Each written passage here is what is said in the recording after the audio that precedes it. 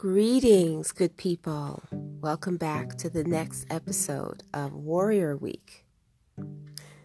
Today we will be talking about Tomida Daidai. And in the book of Training the Samurai Mind, a Bushido source book, this will be another chapter, although one of the shortest chapters in the book, from an educator. Welcome back to Aikido Talks. This is your host, Indra. Thank you for listening. And here we go. Tomida Daidai was an educator, civil administrator, and prolific writer. He had a very strong classical Confucian bent, including a decided antagonism toward Buddhism as understood in his time. Regardless of social class, there should be no discourteous behavior. Courtesy moderates and graces people and should never be lacking.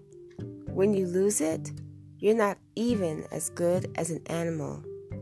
This principle appears in various classics, but to start with familiar examples, suppose you ignore people on the road and pretend not to notice them because it's too much bother to greet them.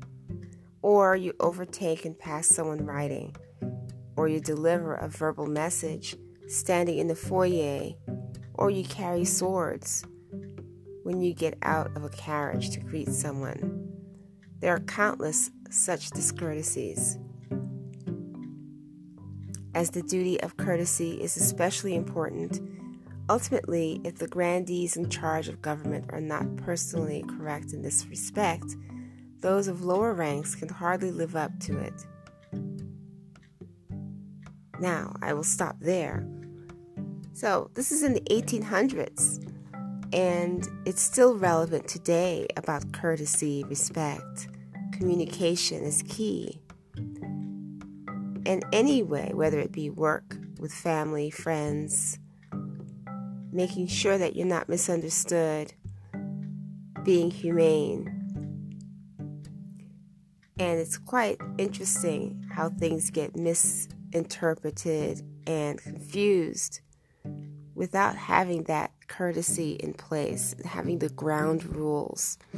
And so, this is why I really like this book, Training the Samurai Mind, and many other books that have these principles laid out, because it just reminds us that these things are existing all the time and it's part of our mental fabric, keeping things in order and also living a happy life just by keeping things in order.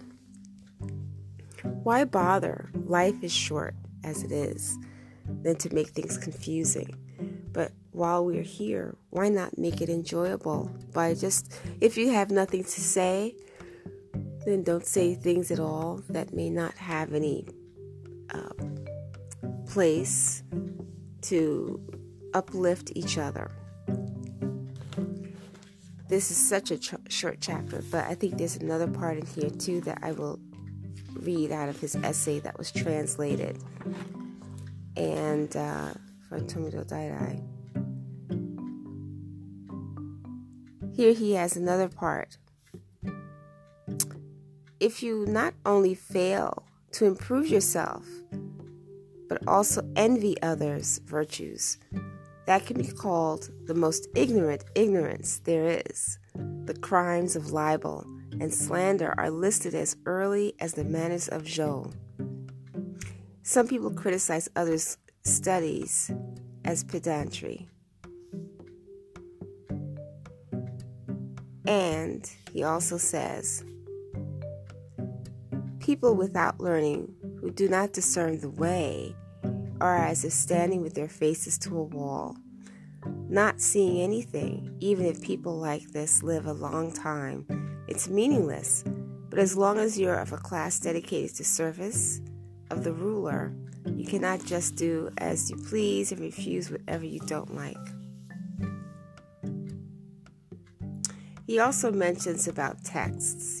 People love to take he says something specific about ancient texts, and people like to save them in their own reference library and hold on to them. But he says, why not share this information and just give your books? And there are those of us who give books away so that people can learn. Sometimes people forget and don't return the books. But it helps to help everyone else to learn things and share the wealth of knowledge. But that's really clear what he's talking about earlier about it's kind of funny, the most ignorance there is if you fail to improve yourself, but you want to spend your time being jealous or envious of other people for being who they are, or expanding themselves and their knowledge. It's really time that needs to be used better for ourselves by improving ourselves all the time. Even if it's one little bit at a time, it doesn't have to be at the same pace as others. Each of us has our own thing. So I will leave you with that, my good people, in another day of Warrior Week. Until next time,